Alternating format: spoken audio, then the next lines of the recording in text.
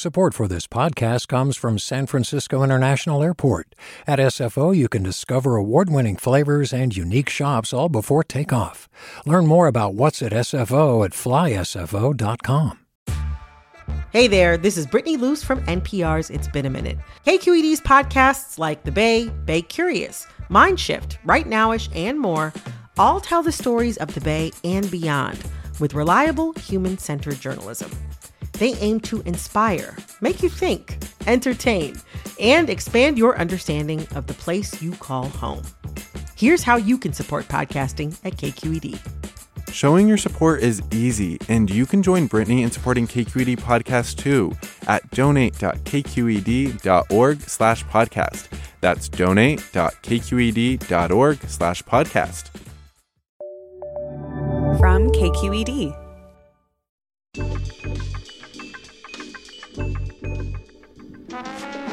Hey everyone, from KQED Public Radio, this is Political Breakdown. I'm Marisa Lagos. And I'm Scott Schaefer, and today on The Breakdown, we are going to dig into how California is dealing with this unprecedented public health crisis and what else needs to be done.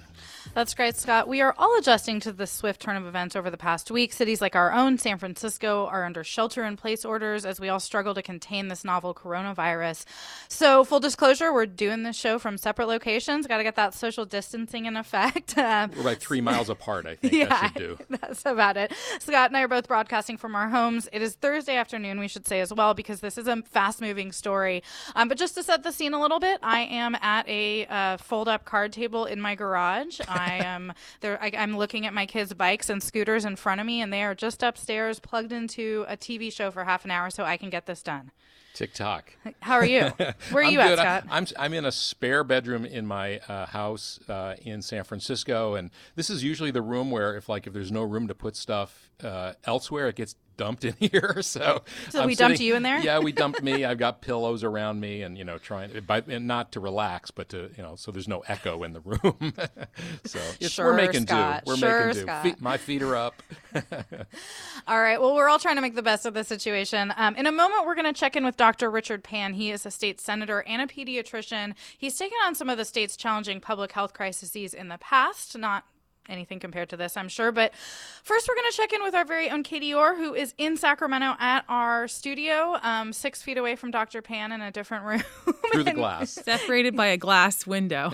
Awesome. Katie, thank you for joining us. How you doing, I guess, to start? Yeah, we're doing good, as good as we can all be expected to. I have typically been working at home and a little table in my living room. But for you guys, I made the trip up to Sacramento into the bureau. So I'm keeping it, professional today. Welcome back from maternity leave, Katie. Oh, thank you. Yeah, I had my little baby in our meeting this morning. She's super cute. So, Katie, you have been monitoring all of the very fast-moving events in Sacramento. The legislature did stayed back and passed a bill this week. The governor has been holding pretty much daily briefings. Tell us what has happened and kind of where we're at as a state on all this. Yeah, I think it's really unprecedented times. As you mentioned, the governor has been taking action almost daily. We are seeing executive orders from him, things like procuring hotels and motels to help house people who are homeless in our state, paying for trailers for people, trying to expand beds in hospitals. And we also saw the legislature in the very beginning of the week. They took very quick action and passed up to $1.1 billion in emergency aid to help fund those efforts.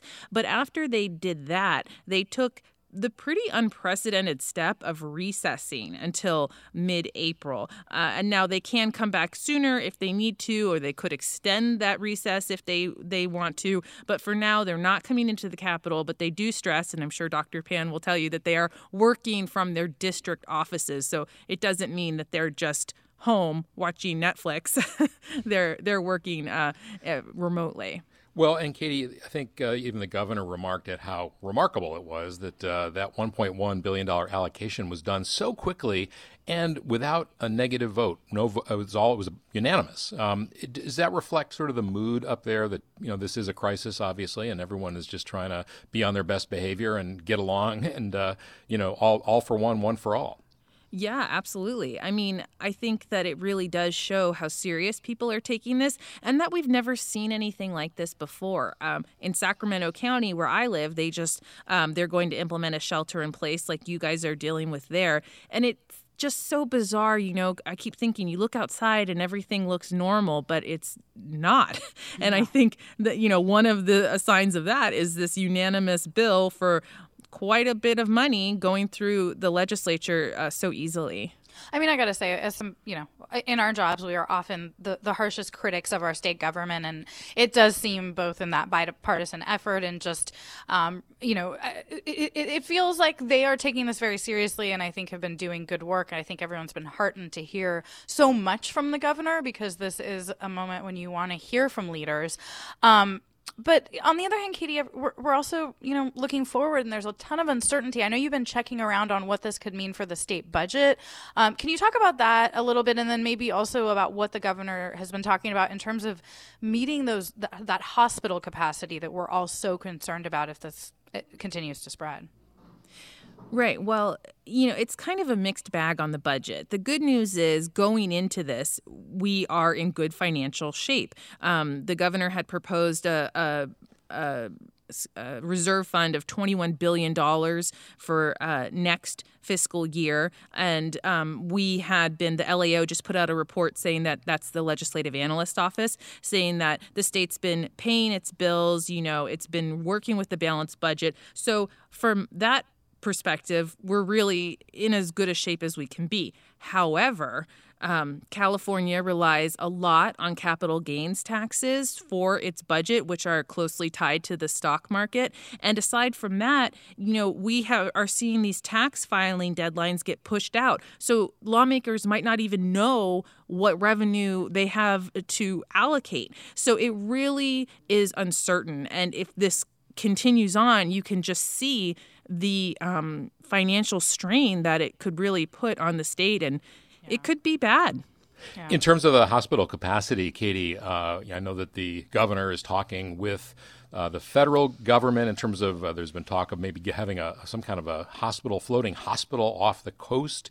So many of the ICU beds are in Southern California, which is, where a lot of people live, of course. But, is there talk up there about how to accommodate people even in rural areas where these kinds of facilities might not or don't exist?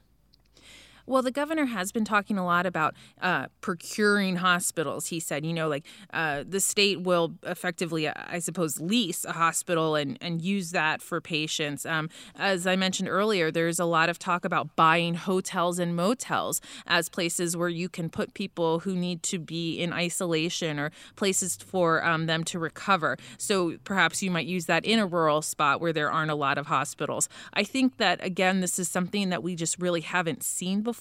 And so you're seeing the government kind of take action that you might not have noticed before. I mean, there was a mention early on from the governor to prepare for state agencies to prepare for eminent domain, things like commandeering places that they might deem, necessary to use in like recovering from this or dealing with this outbreak. We haven't gotten there yet. And the governor is really trying to sort of downplay, I think, in some way, not the seriousness, but trying to keep people calm and saying, oh, yeah, like that's a possibility, but we're not there. We're not there. Yeah, so, he definitely demurred when he was asked for potential fatality projections, which I think is smart. And I think, we're about to talk to Dr. Pan. I think we can talk about that balance between, the alarm that is real, but also not panic. All right, Katie, we are going to let you go. Thank you so much for all your work this week. You're welcome. Thanks, Katie. We're going to thanks, Katie. We're going to take a short break now, and when we return, we will be joined by Sacramento State Senator Dr. Richard Pan. You're listening to Political Breakdown from KQED Public Radio.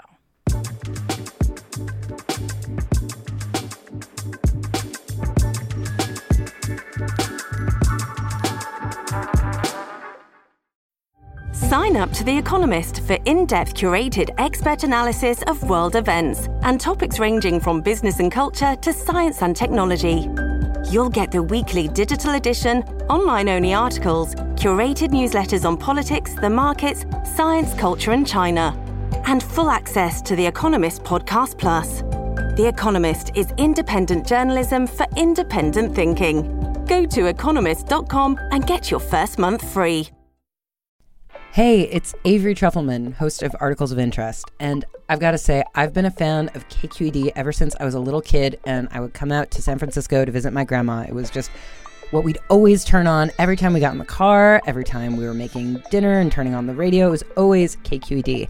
And then over the years, I've become a massive fan of KQED podcasts because this is local reporting at its best. These are answers to questions you've always wanted to know, interviews with exciting, unusual voices, necessary journalism, all told with love and care and artistry. And did you know that a majority of KQED's funding actually comes from members? It's just people like you and me supporting the programs they love, while also getting access to cool events, behind-the-scenes footage, and so much more. If you want to sign up and be a part of this amazing community, visit donate.kqed.org/podcasts to become a member today. That's podcasts with an S. Thank you for listening, and thank you for your support. And welcome back to Political Breakdown. I'm Marisa Lagos here with Scott Schaefer, and today we are pleased to be joined by Dr. Richard Pan, a state senator from Sacramento. Dr. Pan, welcome to the Breakdown. Thank you. Welcome. So we have mentioned several times you are a doctor, and as you heard, we were talking about that $1.1 billion emergency allocation that the legislature passed before adjourning for a few weeks. It really was an extraordinary show of bipartisanship. I'm curious, as the sort of resident medical expert up there, and you're chair of the Senate Health Committee also, how much are members coming to you during a time like this to bounce stuff off of you to get your kind of point of view? Well, I appreciate that many of my colleagues have approached me and asked me questions, have asked me to even speak to some of their constituents to help answer questions or have personal questions. And because this is a new virus, there's a lot we don't know about it. We are learning a lot about it. And we're all trying to figure out what we can do together to keep people in California safe, to slow the spread of this virus. We see what's going on around the world with this virus, and we do need to act to try to slow the spread and keep people safe and try to protect as many people as possible. Dr. Pan, we haven't seen any widespread unrest or anything like that. People obviously are concerned. We're still at the very beginning of this situation, but I'm wondering, you took the lead on the vaccine legislation and tightening up the medical exemptions around that, and you got a lot of flack, to say the least. Your life was threatened, I believe. What did you learn from that, just in general, number one, and secondly, that you think applies to how people might be reacting going forward about this pandemic? Well, I think those are probably two very different situations. It is unfortunate that there's a lot of disinformation about vaccines that were spread that made some people, it's a minority, but some people very anxious about that. And we are actually facing this with the coronavirus as well. The World Health Organization has identified vaccine hesitancy as one of the top 10 global health threats prior to this outbreak.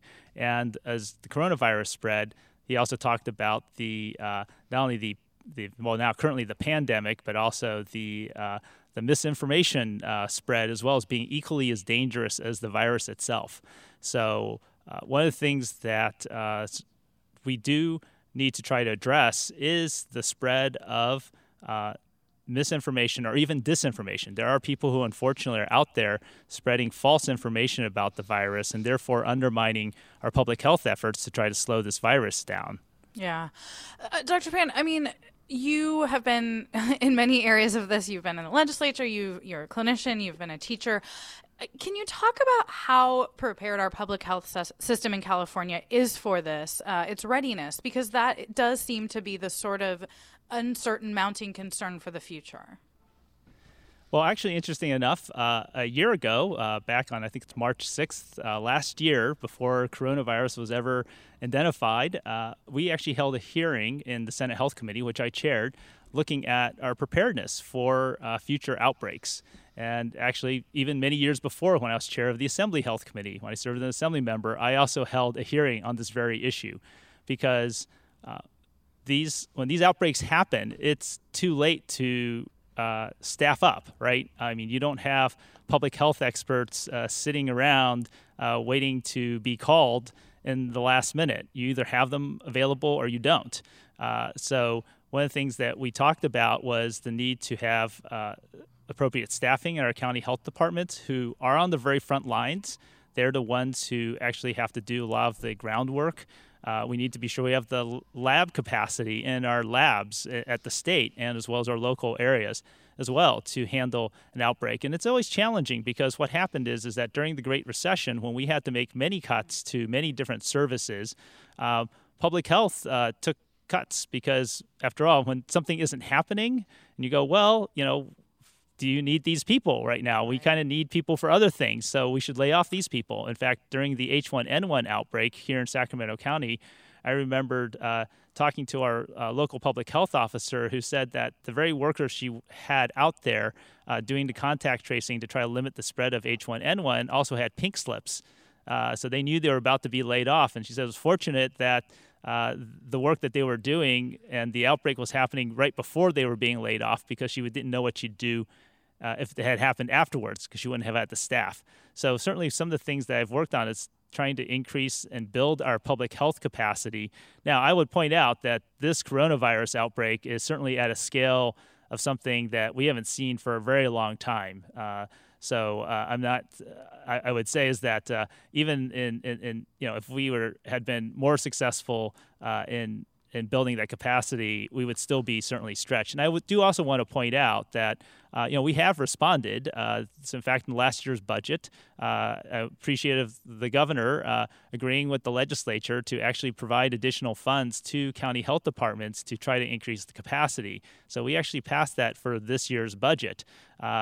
Not because we knew coronavirus was coming, but we knew we had to build our capacity again. Well, I wonder, obviously the revenues are going to be falling, and we all know that. California is so reliant on capital gains and income tax, that sort of thing. There are going to be layoffs, undoubtedly. And also, when that happens, the demand for public services goes up. There'll be people trying to qualify for Medicaid, expansion of the ACA, and so on. How prepared is the state? I know we have a large surplus, a rainy day fund, but just in terms of preparing the public, what are you and your colleagues thinking about what this might look like going forward? Well, again, as I said, we haven't had an outbreak probably at this scale for many decades. Some people are comparing it to the 1918 flu pandemic in its scale.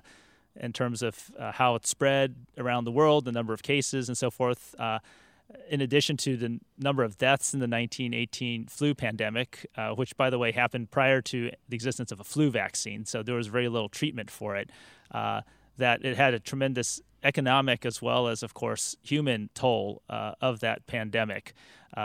So as we're looking at this particular pandemic, the good news is that the state is probably in one of its strongest financial positions it has ever been, right? We, as the legislature, working with Governor Brown, now Governor Newsom, have collected reserves during the good times to help buffer against economic downturns.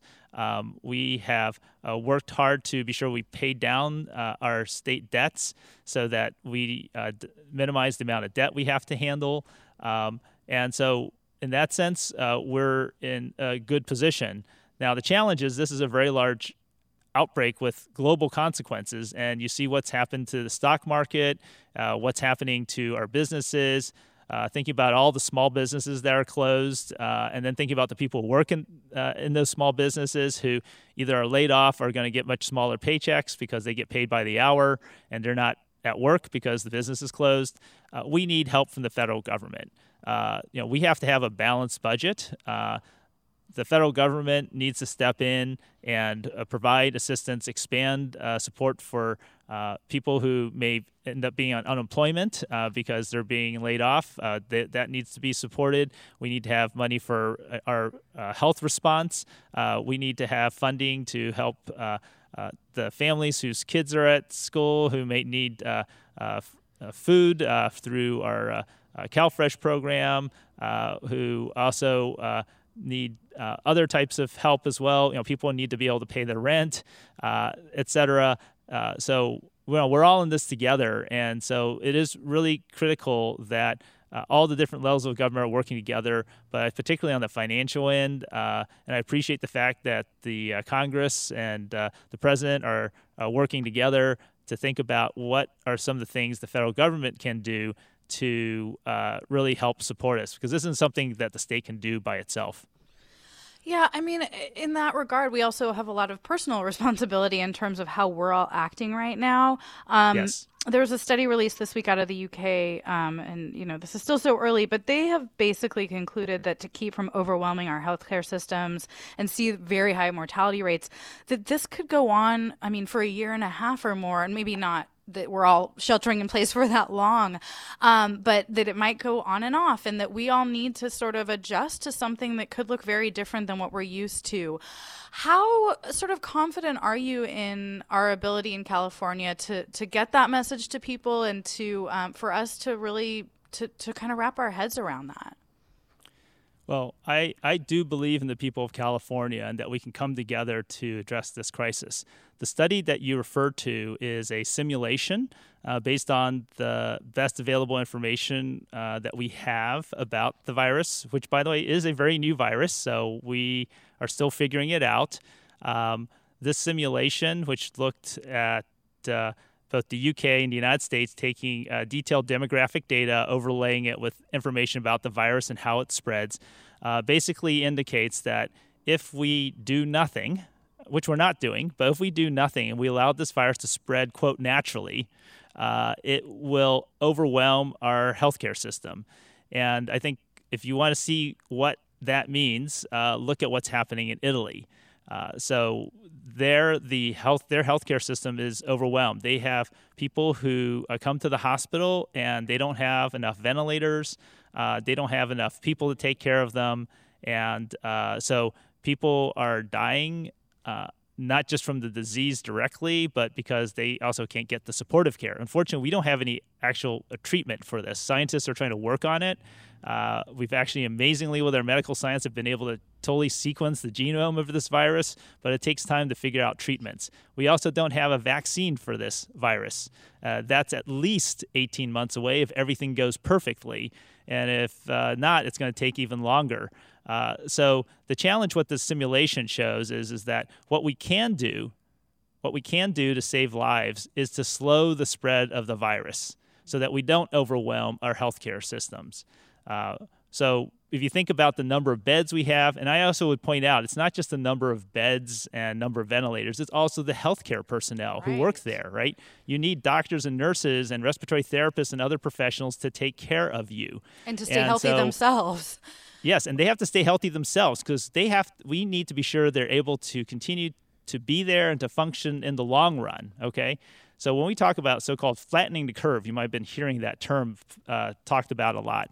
What that really means is that we're slowing the spread of this infection so that at any one time, we don't have so many people sick that we overwhelm the hospital. So we're slowing the spread. So you're still going to have a lot of people catching the disease and many of them requiring hospitalization. But because they're not all coming at the same time, they're being spread out over time, then our healthcare system is able to keep pace with this.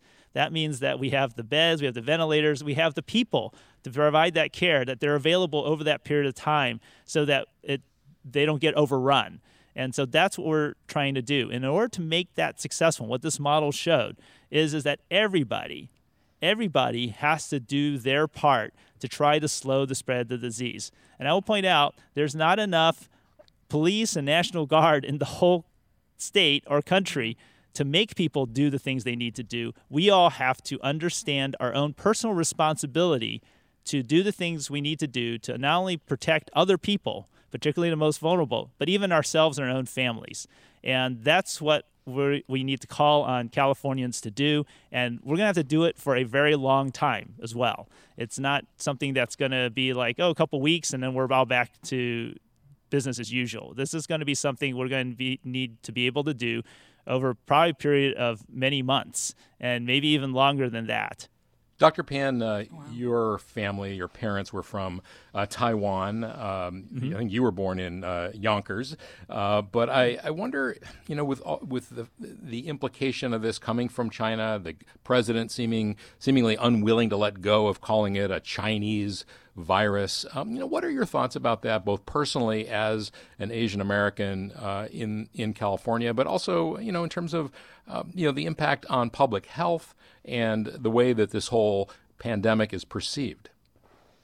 Well, I think it's truly unfortunate that the president and some other leaders in our nation persist to refer to this as being from the Chinese virus or something, or China virus, or from being a particular country. By the way, more people have died in Italy of this virus than China now, I think, at this point. I'm not going to call it the Italian virus because that's ridiculous.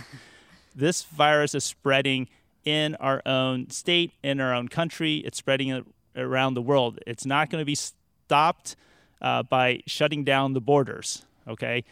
This is a worldwide problem, and it's spreading within our own communities. Here in California, we need not to be distracted by rhetoric that this is an outside event. This is an event about what we can all do here in California ourselves to protect ourselves. It's not an external enemy. This is something that is happening here in our community, and it's about all of us working together, not stigmatizing people, not driving people underground.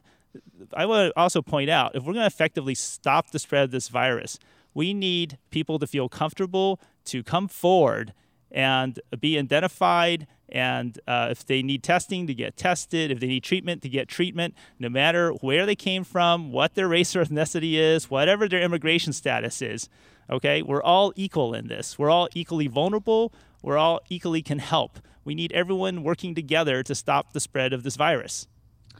That is absolutely true. And I wanted to ask you, places that have been more successful, Singapore, South Korea, have taken what we might see as pretty draconian measures in terms of contact tracing, really, using people's personal devices to monitor their movements. I know we're not really at that point anyway because we're not testing enough people here yet. But, do you think that those are measures that we might have to consider here that might fly in the face of sort of some of the values we hold in California?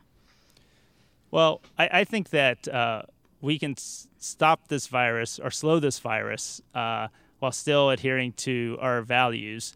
But it does mean that people need to work together. And it does mean that people need to recognize their own responsibilities, right? We like to talk a lot about personal responsibility. Well, we also have to talk about personal accountability. And people need to follow the directives to avoid the spread of this virus. The other thing is, of course, we need to continue to work harder in our government to make testing more available. So most of the countries like Singapore, Taiwan, South Korea have been able to do more testing so we can better identify who has and who doesn't have the infection. Also, probably eventually, we'd also want to try and identify who has recovered and is now immune. We need to work intensively on eventually developing a vaccination that would help protect our most vulnerable so that they can be protected without having to actually catch the disease. And we need to acknowledge the fact that this disease is a serious disease, particularly for our people who are over 65, who have pre-existing lung and heart conditions, diabetes, or immunocompromised. But I also make note, as we talk about the spread of this virus and how we need to slow it, while certainly young, healthy people are much, much less likely to die from this virus, there is still a relatively high rate of hospitalization for this virus. And what that means is that if our hospitals are overwhelmed, then that means it's difficult for anyone to get the care they need. So if you're younger and you could survive this virus, but you might need hospitalization and the hospital's full, there's a problem, right? And I also want to remind people that we normally do have people in the hospital for a lot of other things other than coronavirus. So people are being treated for cancer. People have other types of conditions. I've been telling my kids, like, don't break your leg right now. This is not the time to break your leg, right? Right. Yeah, exactly. I would also point out, I mean, it's probably a little late now, but that's why I was telling people earlier, get your flu shot, because we don't need beds occupied people who have the flu, right? The flu shot will decrease those hospitalizations. All right, Dr. Pan, we have to leave it there. Good advice all around. Thank you so much for your time. Thank you so much. Thank you. That is it for this edition of Political Breakdown. We are a production of KQED Public Radio. Our producer is Guy Marzorati. Our engineer is Katie McMurrin. KQED's team includes Holly Kernan, Ethan Lindsay, Vinnie Tong, Jonathan Blakely, and Julie Kane. I'm Scott Schaefer. You can follow me on Twitter. I'm at Scott Schaefer. And I'm Marisa Lagos. You can always find me on Twitter. I'm at mlagos. Thanks for listening, and stay safe.